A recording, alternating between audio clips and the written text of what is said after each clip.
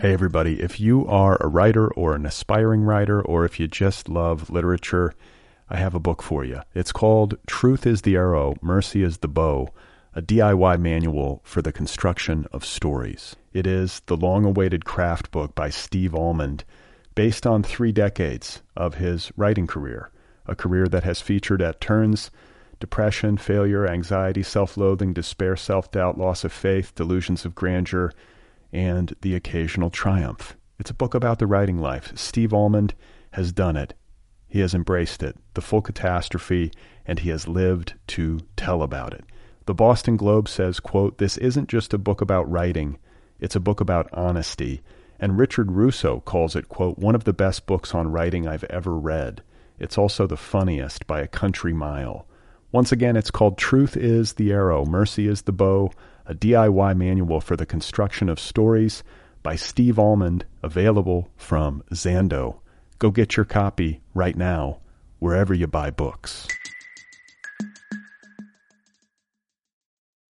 Hey folks, today's episode is brought to you by the Litbreaker Ad Network. Litbreaker is an online ad network for book nerds, for culture vultures, for people who like movies, music, art, you name it. If you want to reach such people with your message, go to litbreaker.com and you can advertise on a whole variety of great culture websites like The Nervous Breakdown, The Rumpus, Large Hearted Boy, Full Stop, The Believer, Electric Literature, you name it. Or if you want, you can do it piecemeal and pick the sites that you want to advertise on one by one. It's very user-friendly. Check out litbreaker.com for more information. One more time, litbreaker.com. Litbreaker, it's an online advertising network. Go and advertise on it. Oh my God. You are not alone. You have found other people. You and I have a friend in common. Every stupid thing that a writer could do, I've done. I think it's really beautiful. Jesus, dude, what a struggle, you know? It was incredible. You know, it's like your head exploded seeing what was really there. And now here's your host, Brad Listy.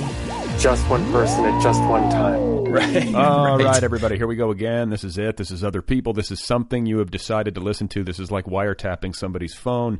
Hello. Greetings. Season's greetings. How are you? I'm Brad Listy. I'm sitting here in Los Angeles. I'm seated comfortably in a chair. It's good to be with you. I'm grateful for you. I'm thankful for your listenership. Dorothea Lasky is my guest. Yet another reason to be thankful. She is a poet. Her latest collection is called Rome. It's available now from Live Right Press, an imprint of W. W. Norton. And she and I are going to be talking in just a minute. I hope you're doing well. And I just want to do the quick holiday plug. This is the holiday shopping season. I talked about this in the last episode. It's a good time of year to ask for listener support. And the way that I do that is twofold. One, go sign up for the TNB Book Club, the Nervous Breakdown Book Club. Just go to thenervousbreakdown.com and click on Book Club in the menu bar. You can get a book a month for less than the cost of a book per month. It's $9.99 a month. You get a new book delivered to your door every 30 days. Go to thenervousbreakdown.com, click on Book Club, learn more. The best part about it, or one of the best parts about it, is that every single author featured in the club gets interviewed on this program. So you can read, you can listen, or you can listen and then read, or you can do both simultaneously if you're extremely talented. The other thing I would ask is go get the app. This program has its own app. That app is free. You get it on your device, whether you have an iPhone or an Android, and then the most recent 50 episodes of this show will be there waiting for you free of charge. What I ask from a support standpoint is to sign up for premium, which comes out to, if you do the year membership, it comes out to 75 cents a month. So if you want access to everything, you want to stream the full archives, get the free Other People app, and then sign up for premium right there within the app. It's very easy. It's fairly cheap. I mean, 75 cents a month, come on. What a bargain. So if you do those things, I would appreciate it. And other than that, I thought we'd do things a little bit differently today by way of introducing Dorothea. For those of you who might not know, Dorothea is a poet. And as we were talking, as we were talking off the air, she asked me if I would like her to read a poem. I said sure. She read one of her poems, and I thought we would begin today's show by listening to her. What better way? Enough from me. Let's listen to her. So we'll hear a poem from Dorothea Lasky, and then I'll come back for a second, reintroduce her, and then we'll get into the interview. How does that sound? So here is Dorothea Lasky reading one of her poems. Okay, so I thought I would share a poem called Porn with you from my new book called Rome, and here it goes. All types of porn are horrific. I just watched a woman fuck a hired hand in her marble kitchen while her friends looked on. The title of the movie was Divorce Party, and throughout his big cock, her skinny thighs, her friend shouted, "Nah, girl, now you're free." But no, she's not. She's in a movie. And now I am crying because the man looks like an ex-boyfriend or my half-brother, my boss, a monster, someone who left me in the dark, someone who darkened me 1,000,000 times over. I've only fucked 7 guys in my whole life, but I've watched more porn than you ever will. Hours and hours, a woman and a dog, 3 women, a hairy fruit, 4 bending over backwards, vomit sex, the underplay of tendril in motion. I watch porn 'cause I'll never be in love, except with you, dear reader, who thinks I surrender, but who's to say this stanza is not porn, calculated and hurtful. All my friends say I'm free, and yes, maybe I am. But are you free? No, you'll never be. I've got you in my grasp. I've got you right here in my room once again. So there we go, folks. That's Dorothea Lasky. That is a poem called Porn. Enjoyable, is it not? More enjoyable than porn. I don't know if it's more enjoyable than actual porn. Depends on who you are, right? I don't know if I should comment on that. Hey, everybody. If you are a writer or an aspiring writer, or if you just love literature, I have a book for you. It's called Truth is the Arrow, Mercy is the Bow, a DIY manual for the construction of stories. It is the long-awaited craft book by Steve Almond, based on 3 decades of his writing career, a career that has featured at turns depression, failure, anxiety, self-loathing, despair, self-doubt, loss of faith, delusions of grandeur, and the occasional triumph. It's a book about the writing life. Steve Almond has done it. He has embraced it, the full catastrophe, and he has lived to tell about it. The Boston Globe says, quote, "This isn't just a book about writing, it's a book about honesty." And Richard Russo calls it, quote, "one of the best books on writing I've ever read. It's also the funniest by a country mile."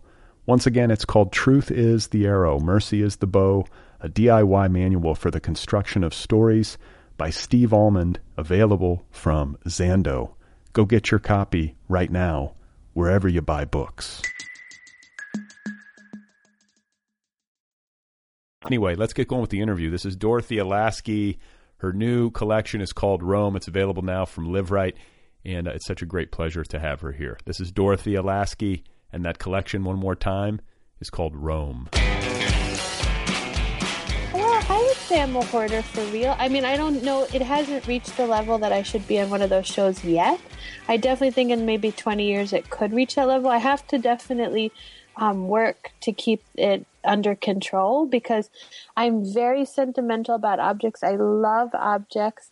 My mom is an antique dealer and an art historian, so I grew up with like a real respect for objects and a kind of coveting of, you know, a special object that you travel to get, or you're waiting to go to some, you know, special little store to get. And so I feel that way definitely about objects. I feel like they have a spirit and they're really important to me. And it's interesting you ask about the desk because I'm getting some domestic pressure to get rid of the desk, and it's not necessarily like what I would have necessarily picked out completely if I could have just picked out a desk, but I do feel, as I just said, because so much has happened, I do feel a little bit sentimental, and I don't think I'm going to get rid of the desk because I would really miss it. It's kind of a secretarial desk. So it has like lots of little compartments. You could see, you know, how in the letter writing days, people would keep all their different mail stuff and things like that in it. And yeah, it's, I definitely feel connected to the desk, but I do have very strong connections to all things clothes, I collect lots of objects and miniatures and jewelry and stuff. And are we dealing like I'm trying to picture your apartment? Like, is there a ton of clutter? I mean, is it really hoardery and that things are piling up and it's insane and you're like finding like old, like half-eaten bagels and stuff? Well, because I'm scared of mice, it's not clutter in that kind of way, but definitely, like I have in this apartment, I had a creativity room, where there, I had like just let myself collect stuff to make collages or make other stuff. And so, some might say it's clutter. I think it's just, keeping things for future use. Yeah. And you can't always tell what that use will be, but definitely I'm not a minimalist. I'm the opposite of a minimalist. See, so I'm a minimalist. Like I'm one of I say this a lot on this show, but I'm one of those people who like has fantasies about living in one of those like glass houses with nothing in them except like one low like Scandinavian couch. Do you know what I'm saying? Yeah, I mean, I would definitely. I definitely have fantasies about that, but I think I could never do that. And it would make me very sad to actually be in that situation. So what you're saying is that my dream makes you very sad. It doesn't make me sad imagining you in it, and I'm happy that people want to do that. And there is something wonderful about the idea of just being burden free. And stuff is like a really big burden, and it's really, really, really traumatic to move if you have a lot of stuff because you're just like having to throw out things, and you're like, oh no. But I wouldn't be able to really function for very long. I would definitely just start buying things. So wait, and you said you're moving. Yes, yeah. So you're in Brooklyn, and then where are you moving to? I'm moving to Morningside Heights. So I'm not walking there with all this stuff because that would be awful. So, so it's going to be a little bit of a change. I really love, I live in Bed-Stuy, and I really love Bed-Stuy, and I really like this apartment. So it just, I'm not too excited about the move. But why are you doing it? out of convenience sake, because I work in Morningside Heights, so it's just going to be much more convenient, like a lot more convenient. What do you do? What do you work in Morningside Heights? What are you up to?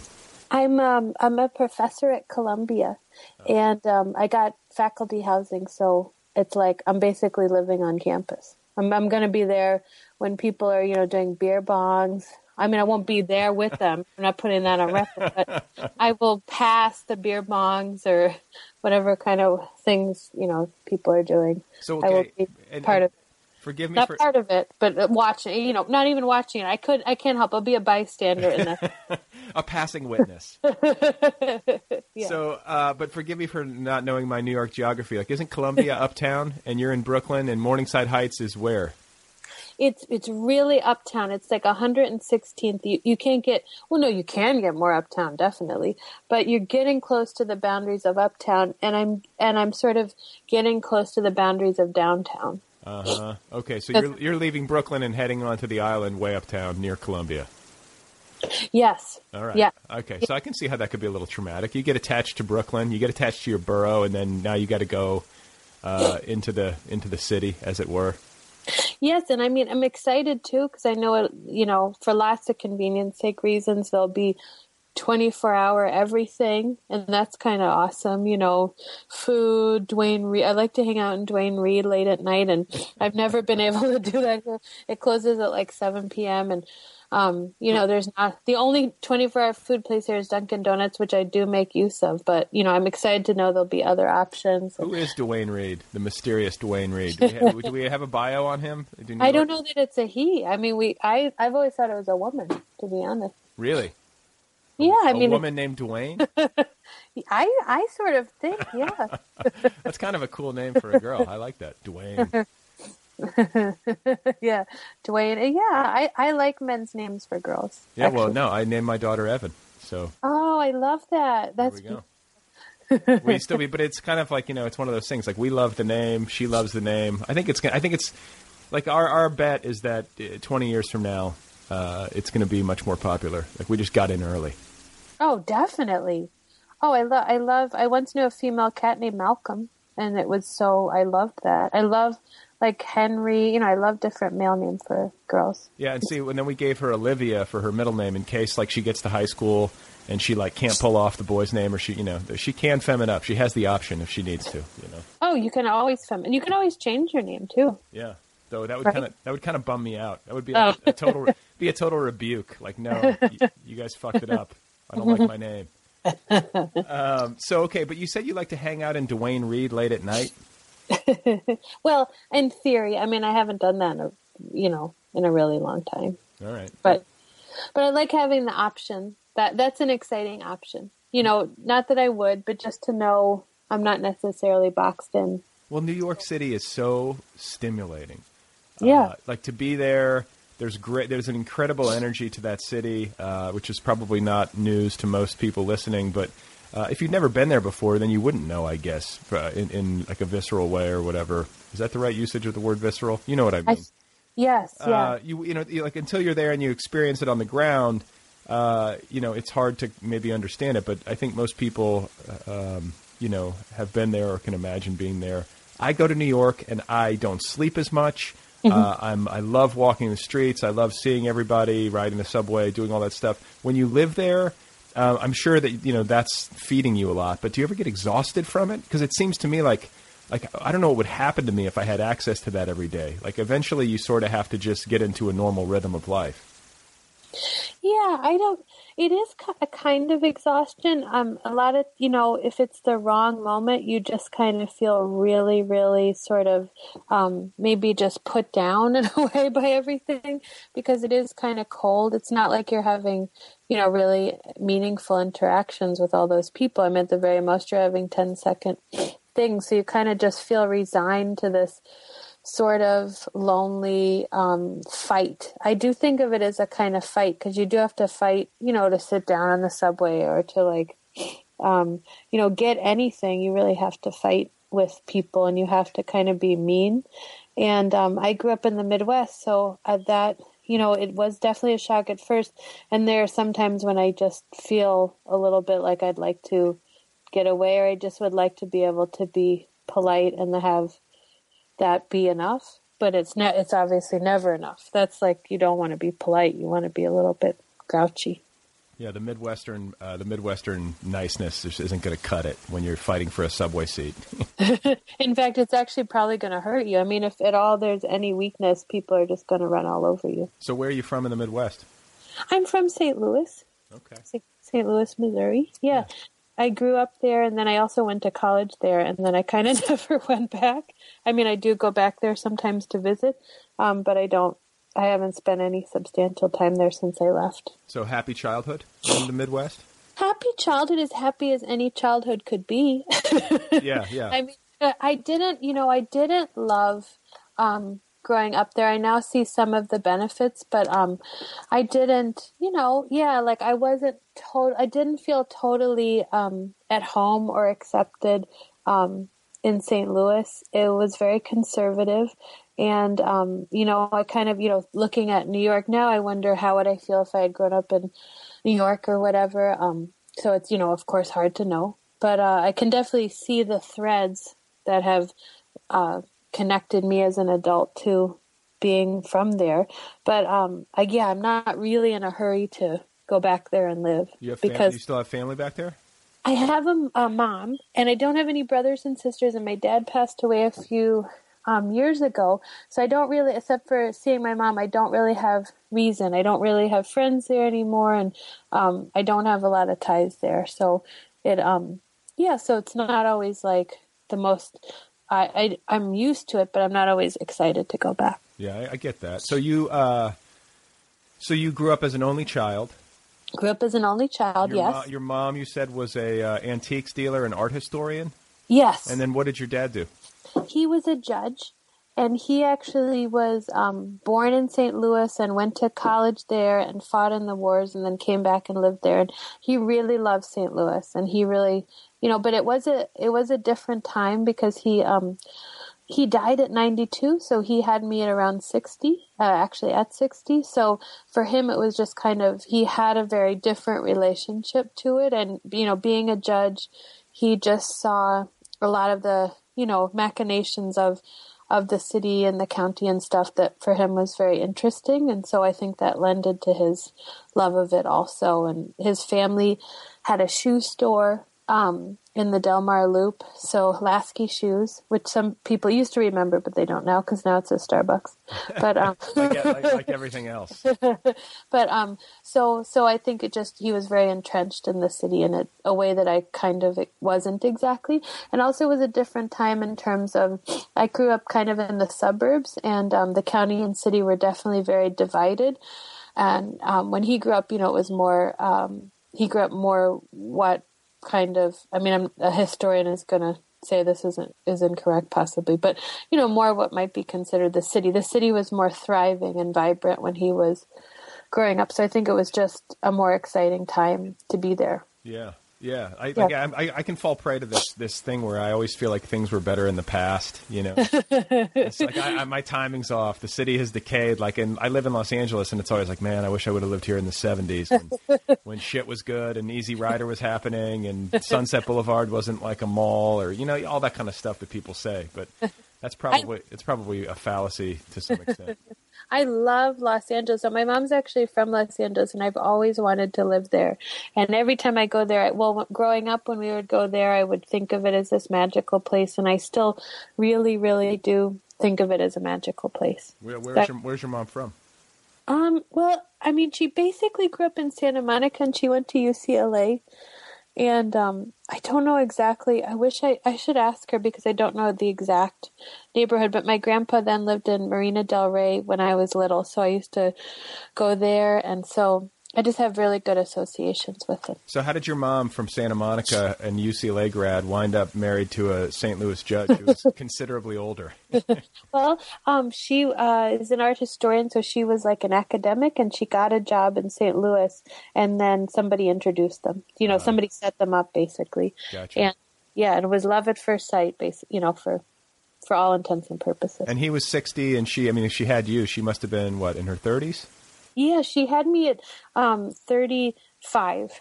Wow, that's a big age gap. But, I have a friend who married a friend of mine from college. She married a guy. She must have been like 25 or 27 or something, and he was like 52.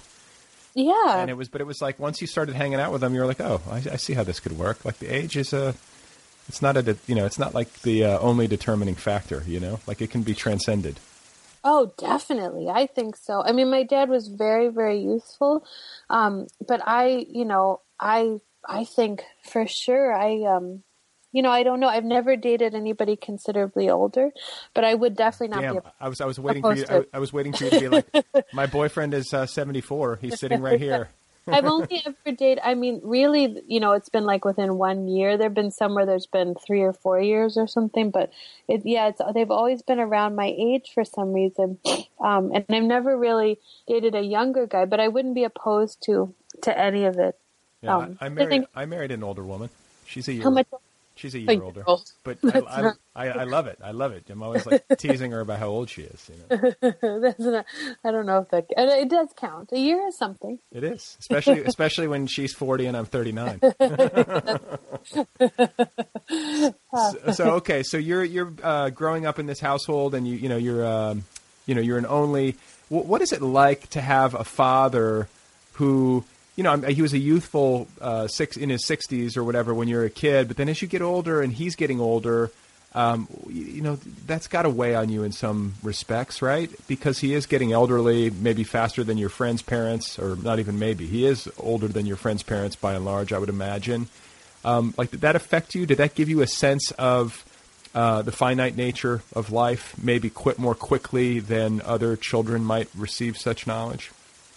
Definitely. He passed away. I definitely wasn't young by any means. I was 32. So, I was old enough to totally comprehend and understand it. But definitely the kind of aging he had, where he was dealing with being a senior was, usually people deal with that in their 50s or 60s or whatever. So it was kind of that part did teach me a lot about life and death, at younger than normal, but it certainly wasn't, traumatic youth or something. But I did see age differently, from the beginning. And I saw, just how much you can do in a life differently, from earlier on. And I think it was a great, great service to me, especially in terms of language, because I really did grow up in a house where, different generations were speaking. And both my parents were very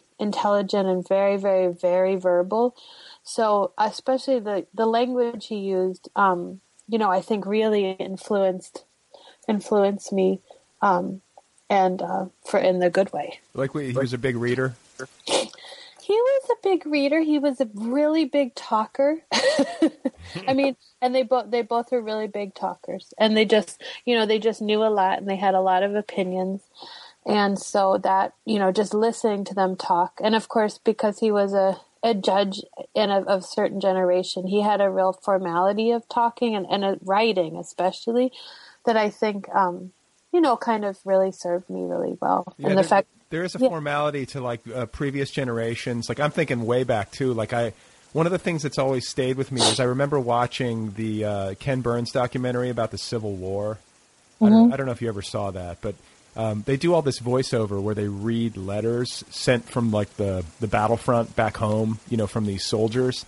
And just like the average letter written by a Civil War soldier back in the day trumps any email I've ever gotten by like a factor of 1,000. Like they're so beautifully written. People used to really write beautifully to one another, and now it's like we've gotten into like the age of the acronym and like the emoji, and it's really different, And I like to think, because I do love informal language too, and I like to think, well, it's just language changing and there's beauty in that and all that stuff. But I think part of the reason I feel that way is I have been exposed to an older language too.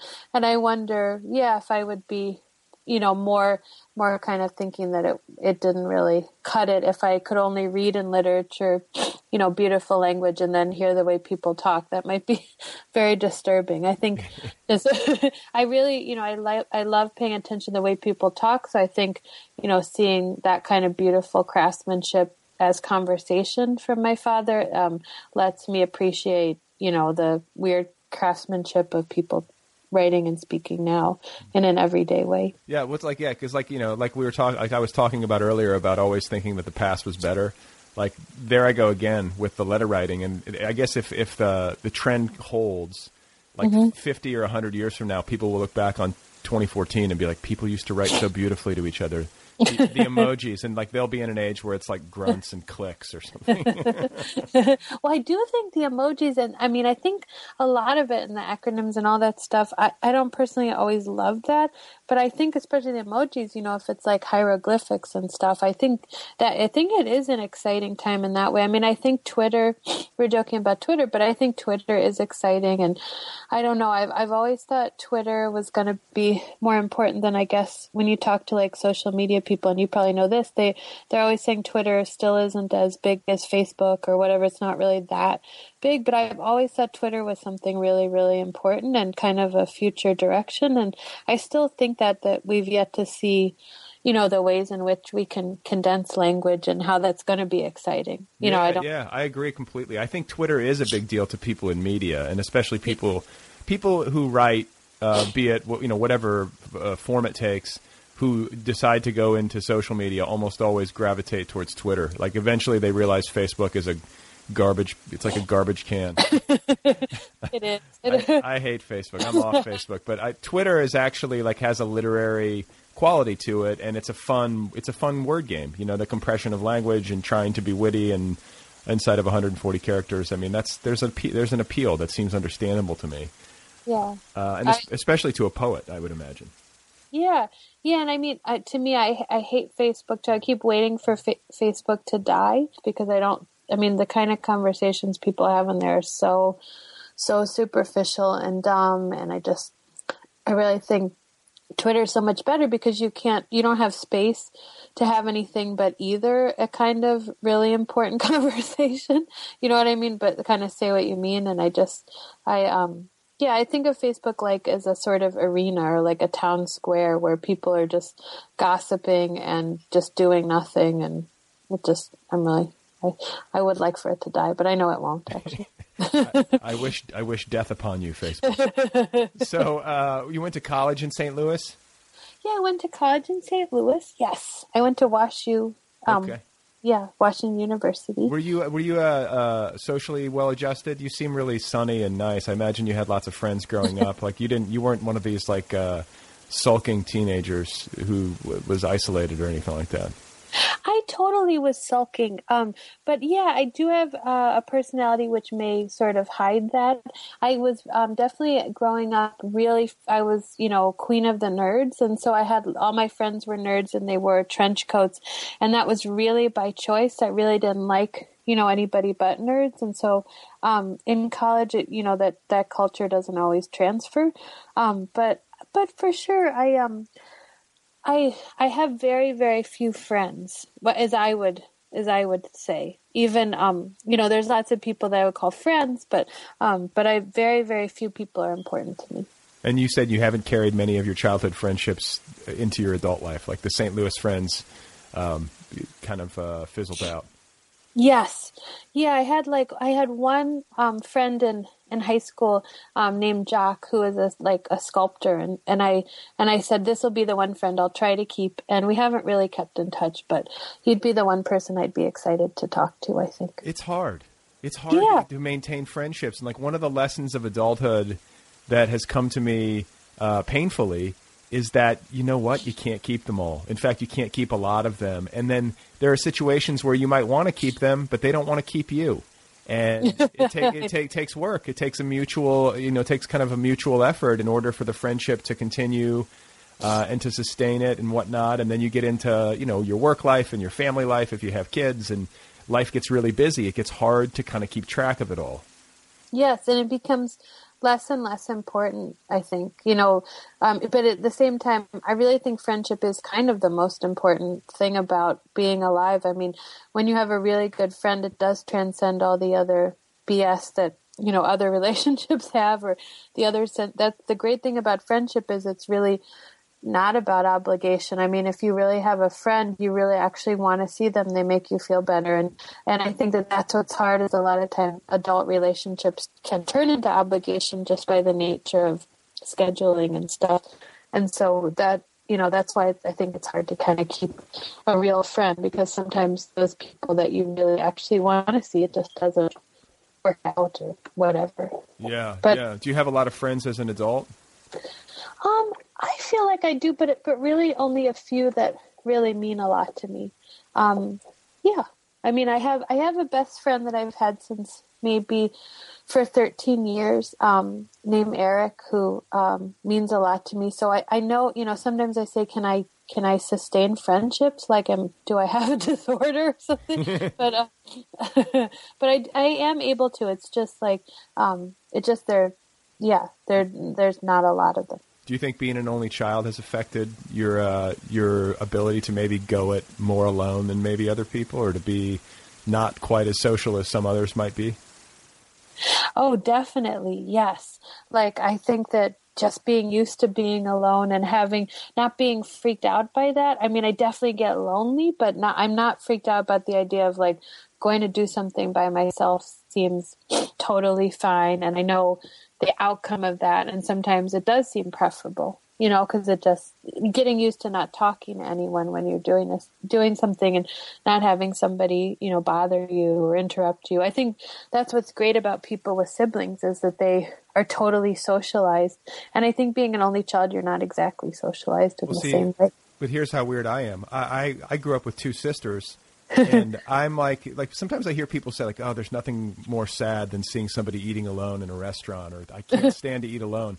I love to eat alone. Like I'll go into a restaurant and sit at the bar and eat alone and like read a magazine or a book, or like happily. Like that's not a problem. Me too. I'll go to a movie alone any day. Could care less, So I don't know what happened to me.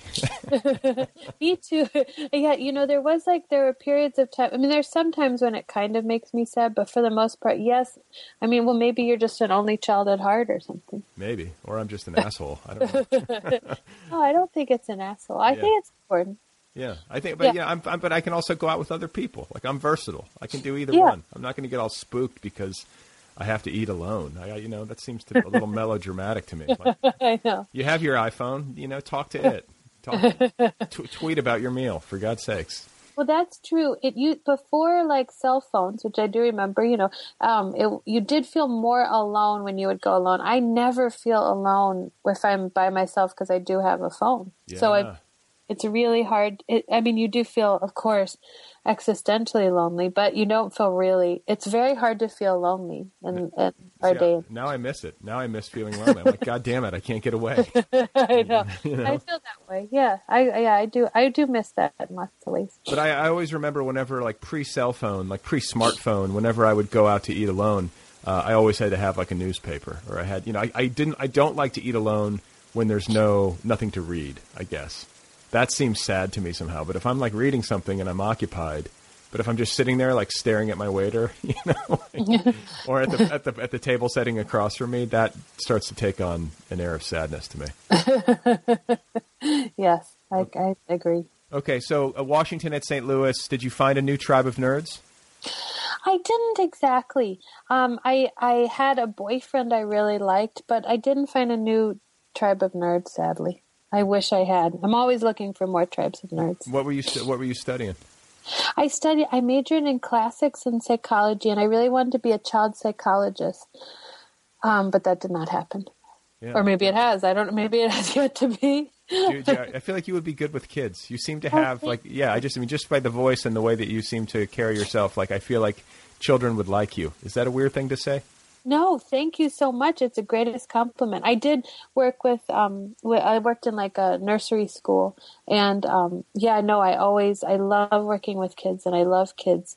And so, yeah. Are you going to have any? Yes, actually, I'm pregnant now. Oh, you are? Well, then you definitely are. Good for you. Unless if hopefully things go well. How may I ask how far along you are? Yeah, I'm 6.5 months. Wow. Boy or girl? Girl. Girl. I have a little girl. It's fun. Yeah, Evan. Yeah, exactly. So, what are you gonna name her? Richard? What's gonna happen? I was thinking about it. Well, my dad's name was Herbert, and I have thought about naming her Herbert, but that does seem sort of cruel. That's maybe a middle name. Her first name will definitely be an H name after him, but I haven't. H names are very difficult to find that are cool. There are not a lot of cool H names I've found. Yeah, I'm drawing a blank. You're putting me on the spot. I'll think about it. If I come up with any good ones, I'll let you know. But that's exciting. Okay, good. So, you're concerned about how having a child might affect your ability to be an artist? Not really, not in terms of the creating part. I think that it's just going to make things, difficult. Like I just had a new book come out, and I had to cancel some readings, and I had to say no to, a bunch of stuff, and that kind of made me sad, like, oh no, is this bad or whatever? And so I do foresee that, in the foreseeable future being definitely a rhythm where I'm not going to be able to do as many things like that. And I don't know if that really matters to the creative process, but I know that that's part of the whole thing. So, well, but it's maybe doing reading, because I can't stand doing readings. I don't like to go to them. I don't like to do them unless like it's a very good performer. But I feel like with a poet, that's usually the ones that I like, because poets, they usually have a more performative approach or whatever. Like, is that part of it for you? Because I've never seen you read, but I've heard stories about you. Oh, thank you. I hope they're good.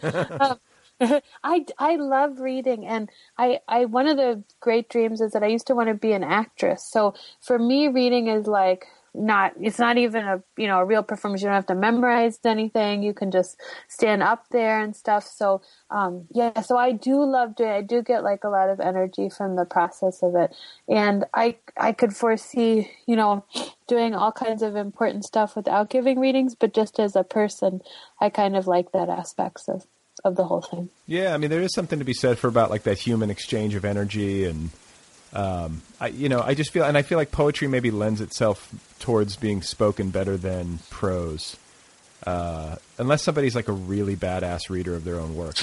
And then I also have to say that it's hard for me if I don't have the text in front of me. Like, reading is a very quiet, private activity for me. So when suddenly it's being spoken at me and I'm not looking at the words, or I feel it's just I can't process it. I always get lost. Yeah.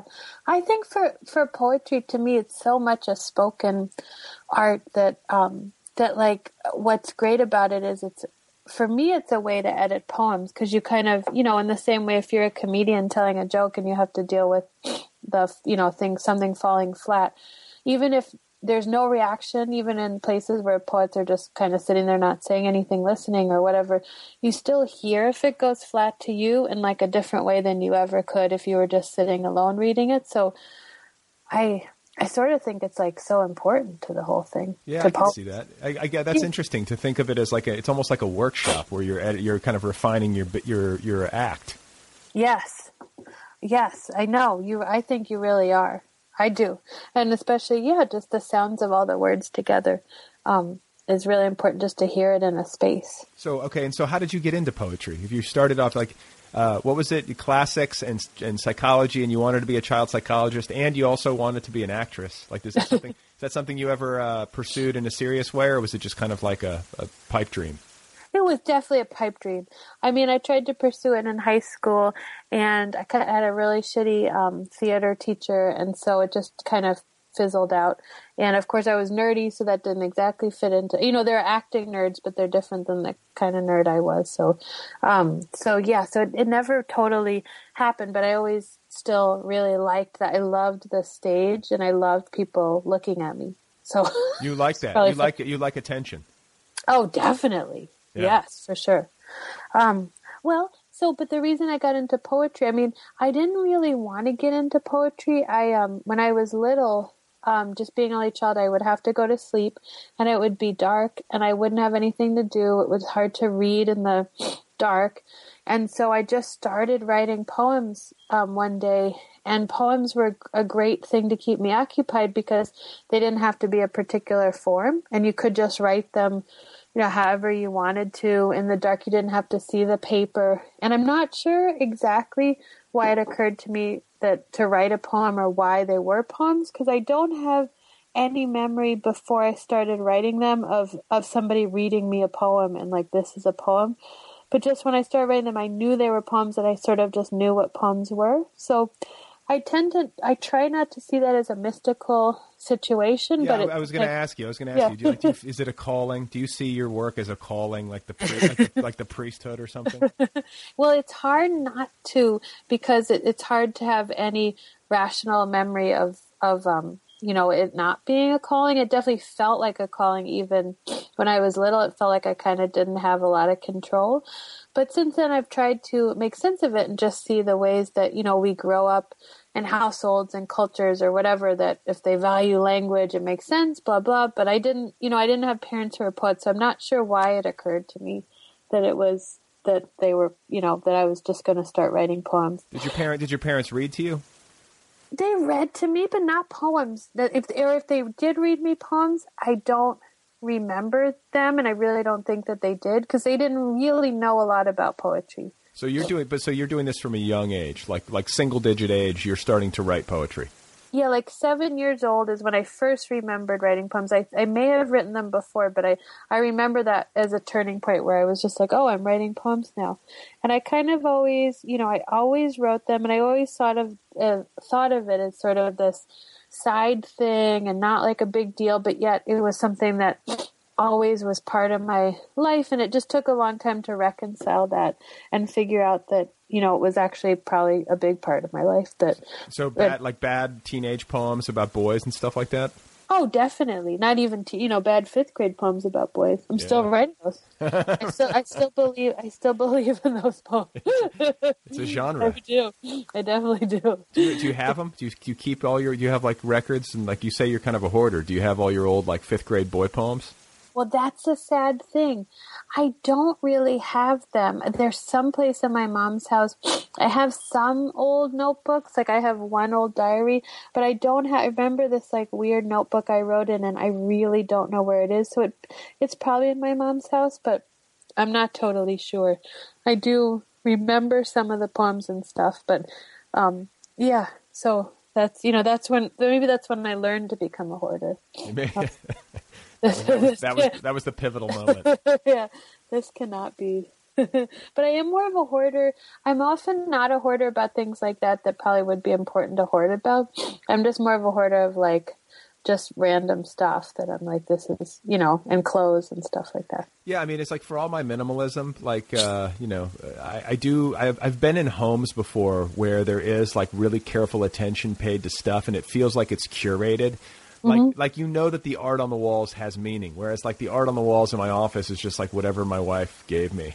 But they're like that. We traveled to Morocco and bought this rug, and you're like, oh my god, like that. There's just a lot of careful thought put into it, and I like that. I do find myself kind of envious, like, oh shit, like I live in a soulless box, with no attention paid whatsoever. But that's a lot of work. You got to have.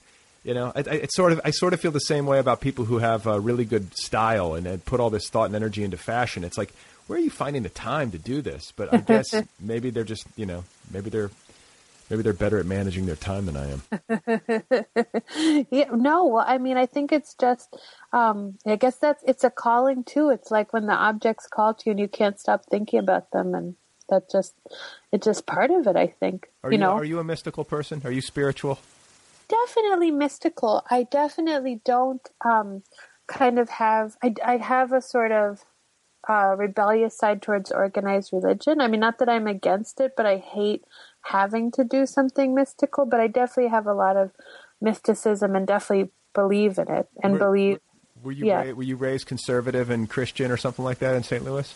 No, I was raised very, very light Reform Judaism, where it was basically just kind of an intellectual exercise. It wasn't, whatever. I did have a bat mitzvah and stuff, but it wasn't, it was very kind of abstracted, and it was like, God could be anything.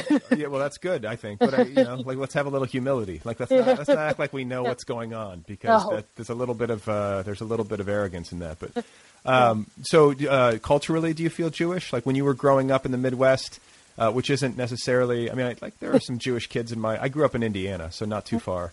Where in Indiana? Right in Indianapolis, like in the suburbs. So my best friend Eric is from Fort Wayne. Okay, yeah. So, but I think it's a similar milieu and cultural situation. So I think we probably had similar upbringings in some respects. But culturally, did you feel Jewish? Was it weird to be Jewish in St. Louis at the time you grew up? Oh, totally. There was a strong feeling of anti-Semitism, even though the high school I went to had a lot of Jewish students, so I didn't necessarily feel that coming from them. But there was a lot of Jewish shame, and it wasn't.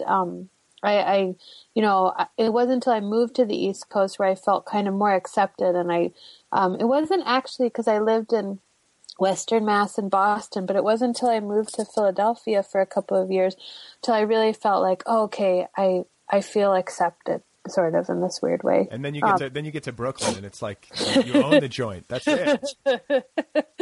Yeah, but then I got to New York, and I was like, this. Yeah, it did kind of enliven very, very long dormant cultural feelings that I just had submerged.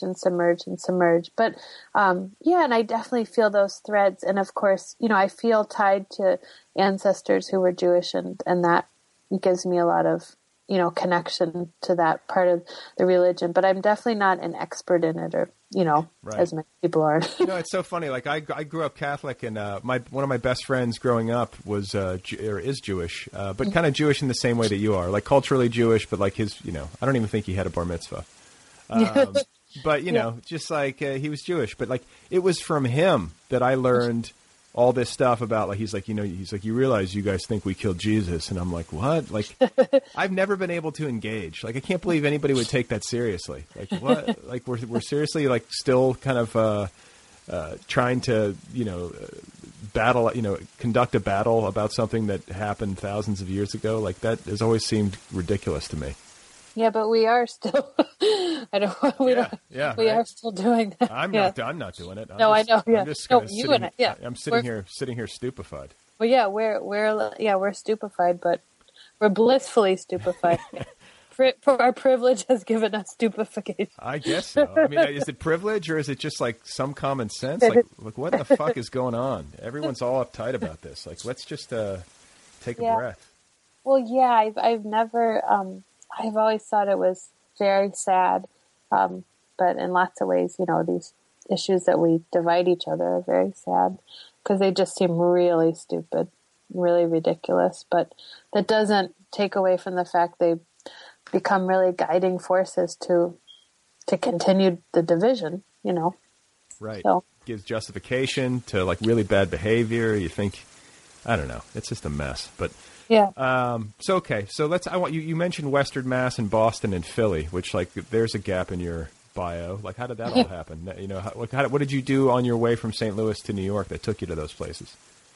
Well, I went to UMass Amherst for my MFA, and so I moved straight there after college, and then I moved to Boston after I finished, and like lived there for a couple of years, and then I went to Philly, and it all kind of was driven by different school programs. It's not why I moved to Boston, to begin with, but then I went to school there, and then I went to school in Philly, and Wait, you went to school in Boston?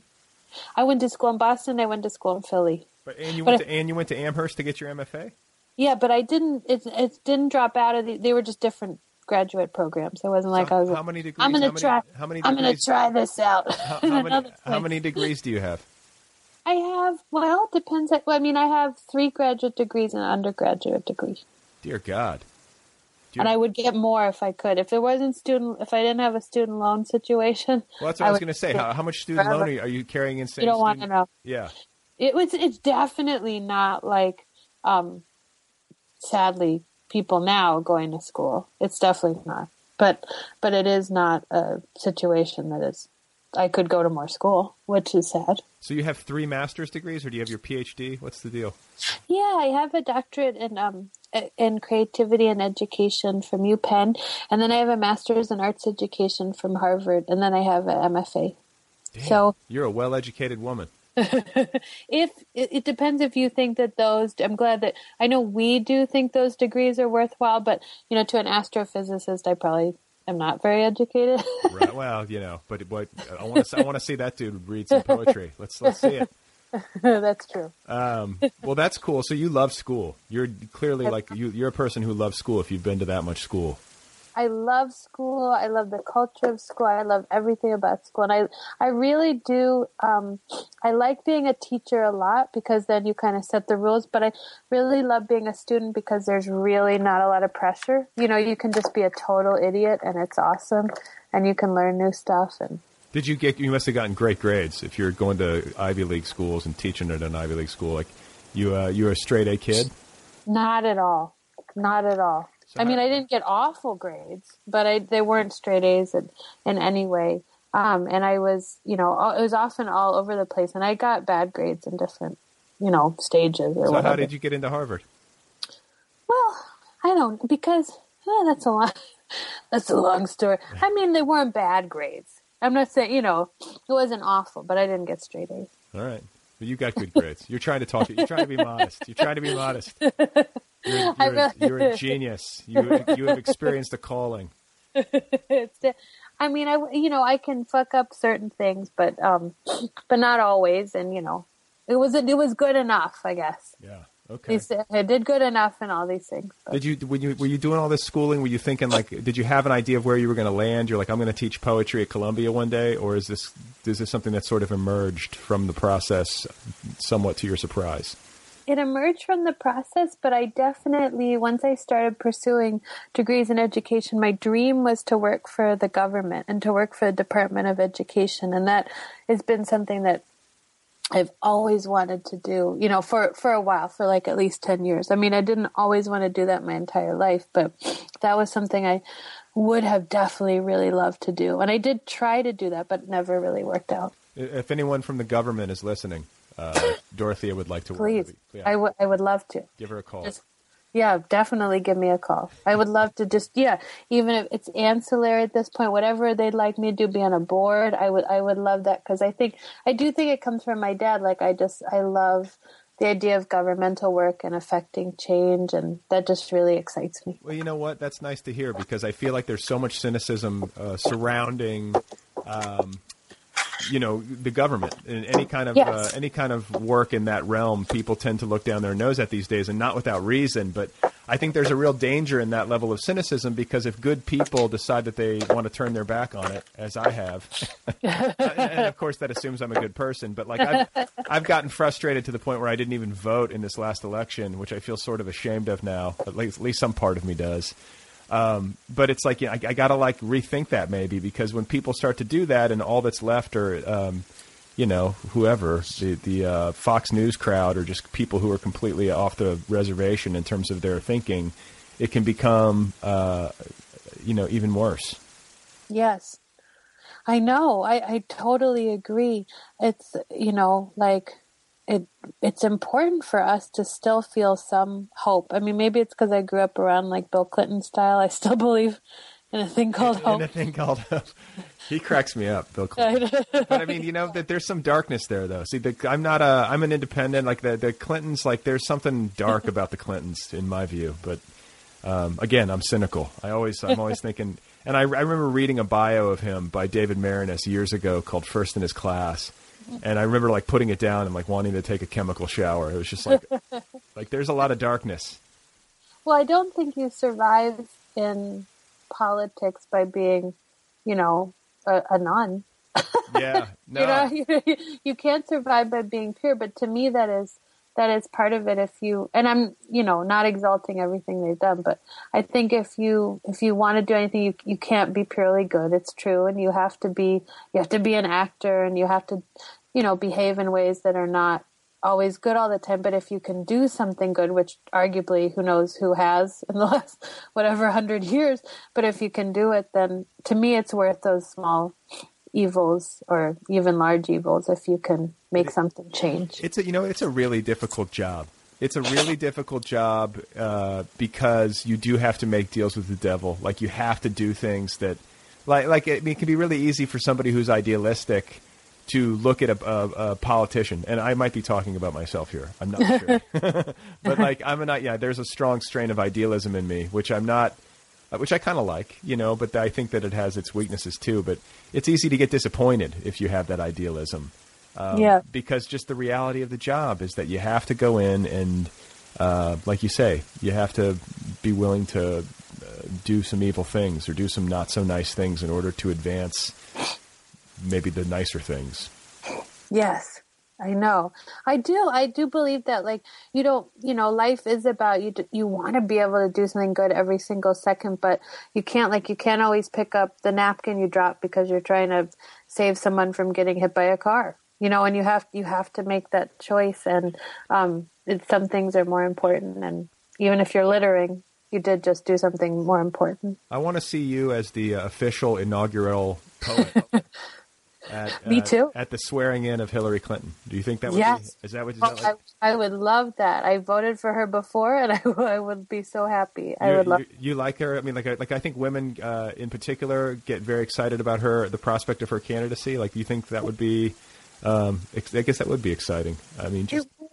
I know that they've done bad stuff, but I do. I'll always have a soft spot for the Clintons, and that would be so exciting if she won. I really hope she won. Does it just go back to your childhood and when they were first coming onto the national scene, or did you ever work for their campaign or something, or what's the soft spot rooted in?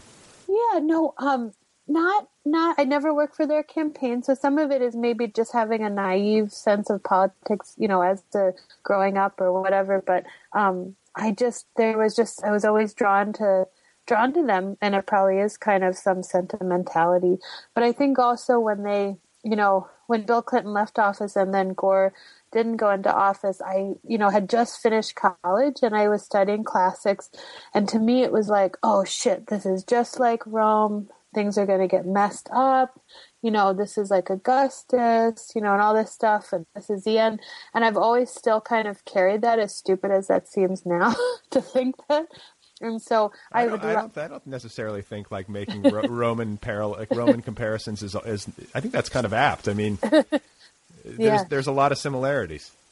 Yeah, definitely. And so to me, it's like to get, that possibility back where it seemed like things were, even if they weren't perfect, they seemed better than they are now and what they were, right after Clinton ended, then that to me would be really exciting. And I do really like Hillary. I would be really excited if she won. Yeah, well, that's going to be their point of sale. I think it's like, let's redo the '90s. The '90s weren't so bad, and they weren't. I mean, I went to. I mean, hindsight's 20/20, but I mean, I went to college in the '90s, and that was an easy decade, man. That was everybody got out of college. A lot of my friends got out of college, and like suddenly were working in tech, and they were like millionaires, and we just thought that was how it was, Yeah. It seemed better, and of course, it is totally skewed, but yeah, I think the '90s were really awesome. I'd love to relive them. All right, so now you're teaching at Columbia, you're doing your poetry, you're getting ready to have a baby. Yeah. Everything seems to be lining up for you. Is there anything like you aside from working for the Department of Education or reading at Hillary's inaugural? Like, is there anything else on your? Is there it could still happen. We've decided, right? Oh, yeah. No, just the fact that these aren't disappointments. These are just wishes. There's surely somebody in her office listening to this podcast. My reach is enormous in the halls of power. So, but do you have anything on your list? Are you somebody who's goal oriented? Like, are you like, I want to do this and I haven't done it yet? Well, I would, I got these degrees in education, and my dream would be to write more on education. I'm not sure exactly what that would look like. I haven't, put a lot of work in trying to publishing my dissertation. I don't know if that would be even something that could happen at this point, but I would love to take some of that work and try to do more research studies or talk or do, symposiums or just be more involved.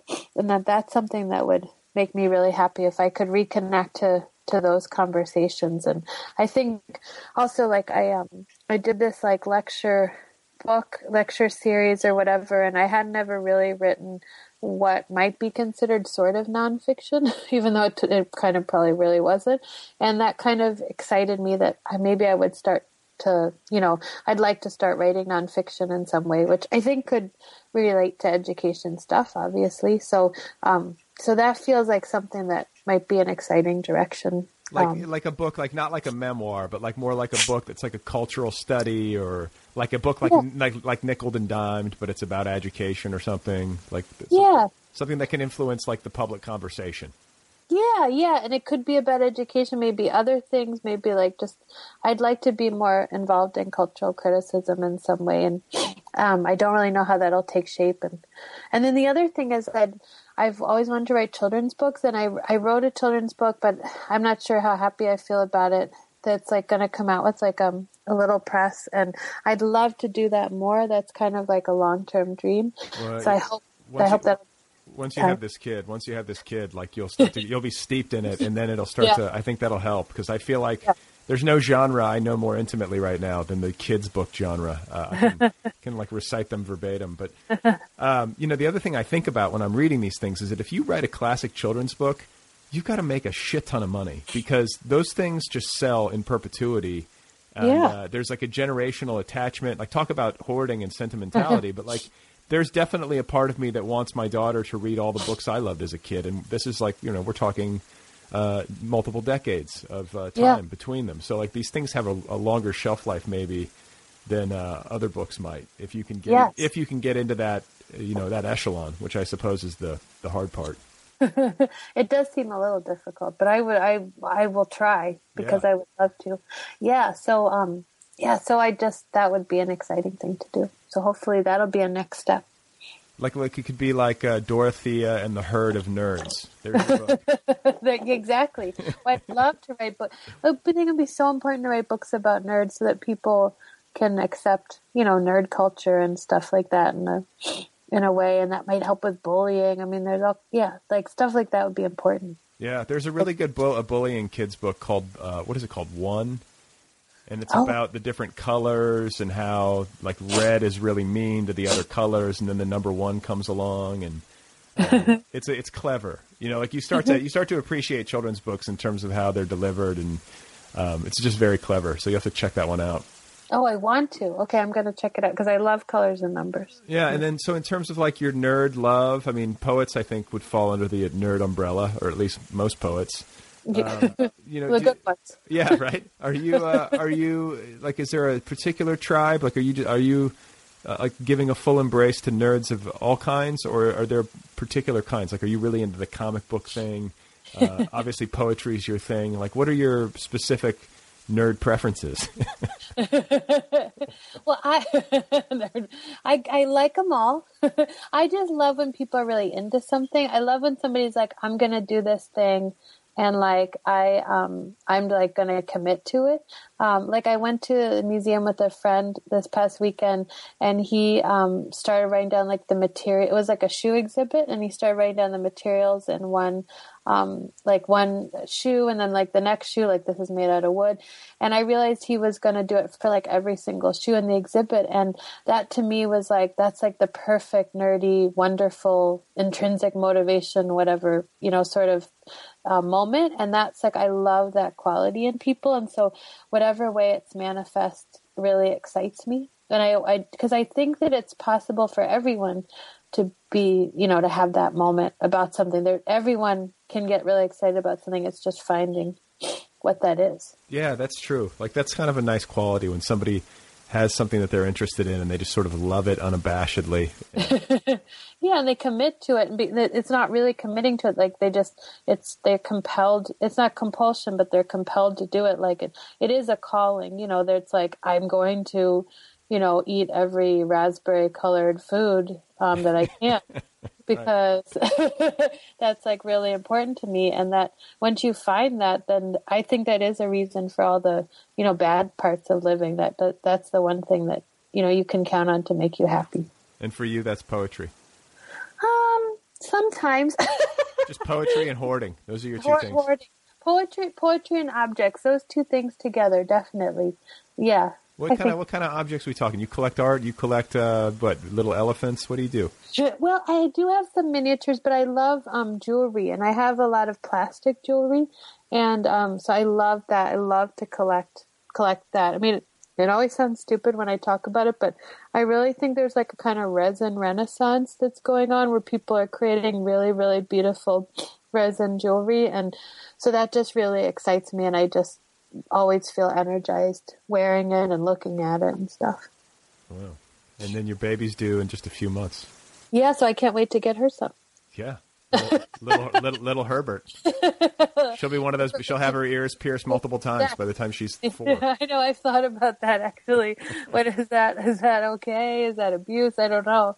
But yeah, no, I don't know. I think like with an infant, I feel like it would hurt them to pierce their little ears, and that would be sort of hard to watch. But then again, I'm pro-circumcision, so I'm a penis mutilator. I don't have a son, but I think I would go that way. I don't know. The foreskin bothers me, so who knows? The good thing about bracelets is that you don't have to hurt anyone. So I think bangles will be that can be something I can introduce very early. Yeah. Some plastic bangles from. Some toxic plastic bangles from a Chinese factory. Put those in the crib. No, I'm talking about artisanal resin bracelets. Yeah, from Bed-Stuy, from Brooklyn. Beautiful, beautiful bracelets everybody can appreciate. Wow. Well, that's cool. I'm glad to hear that you have these passions. And it's been so fun talking with you, and I congratulate you on all of your success. Wish you more success in the future with your writing and with your Hillary Clinton, Department of Education position, which is certainly forthcoming after you read her inaugural, and especially with the birth of your daughter. That's just great news, and I wish you well. Thank you so much, and it's been great talking to you, and thanks for having me on your show. Okay, guys, there you have it. Dorothea Lasky, what a delightful human being. Go get her latest collection. It's called Rome. It is available now from Live Right. And you can find her online at DorotheaLasky.com. She's on the Twitter, too. And her handle over there is at Dorothea Lasky. Thanks to Kill Rock Stars, as usual, for all the great music. Be sure to check out KillRockstars.com. Don't forget to go get that app, the free official Other People app. Sign up for premium. Stream the full archives. Support the show. Or go to thenervousbreakdown.com and sign up for that book club. Give it away as a gift. What a great gift. Give away both as a gift. Oh, man. That's an awesome idea. If you would like to email me, the address is letters@otherppl.com. letters@otherppl.com. Let me know what you think. Send word. And, if you're traveling, if you're in transit right now, Thanksgiving holiday, wishing you a happy Thanksgiving. Even if you're not traveling. If you're completely inert, I'm wishing you a happy Thanksgiving. A day of gluttony and lethargy before Christmas really kicks in. Before the mall gets you in its tractor beam and sucks you in. Please remember that Stephen Crane died of tuberculosis and that Jean Sibelius did not write a single note of music in the last 30 years of his life. That is all for now. Thanks to Dorothy Alasky for being such a great guest. Go get her book. And thanks to you guys, as always, for listening. I really am grateful. I think I say this every year on the Thanksgiving episode. But I am grateful. I think I say it a lot. I tell you how grateful I am for you all the time. That's how good of a guy I am. Let's pat me on the back right now. Let's all take a moment to honor and lionize me. But no, I'm just saying thank you. I appreciate it. And I will be back very soon. I will be talking to another author as we round the bend and prepare to exit the year 2014. What's going to happen in 2015? Are things going to get better? Is that even a question to ask? Do things improve? Do they degenerate? Or is it just some big cycle playing itself out over and over again? Are we just going in circles? Is it more about circles and less about like linear time and straight lines and trajectories? I don't know.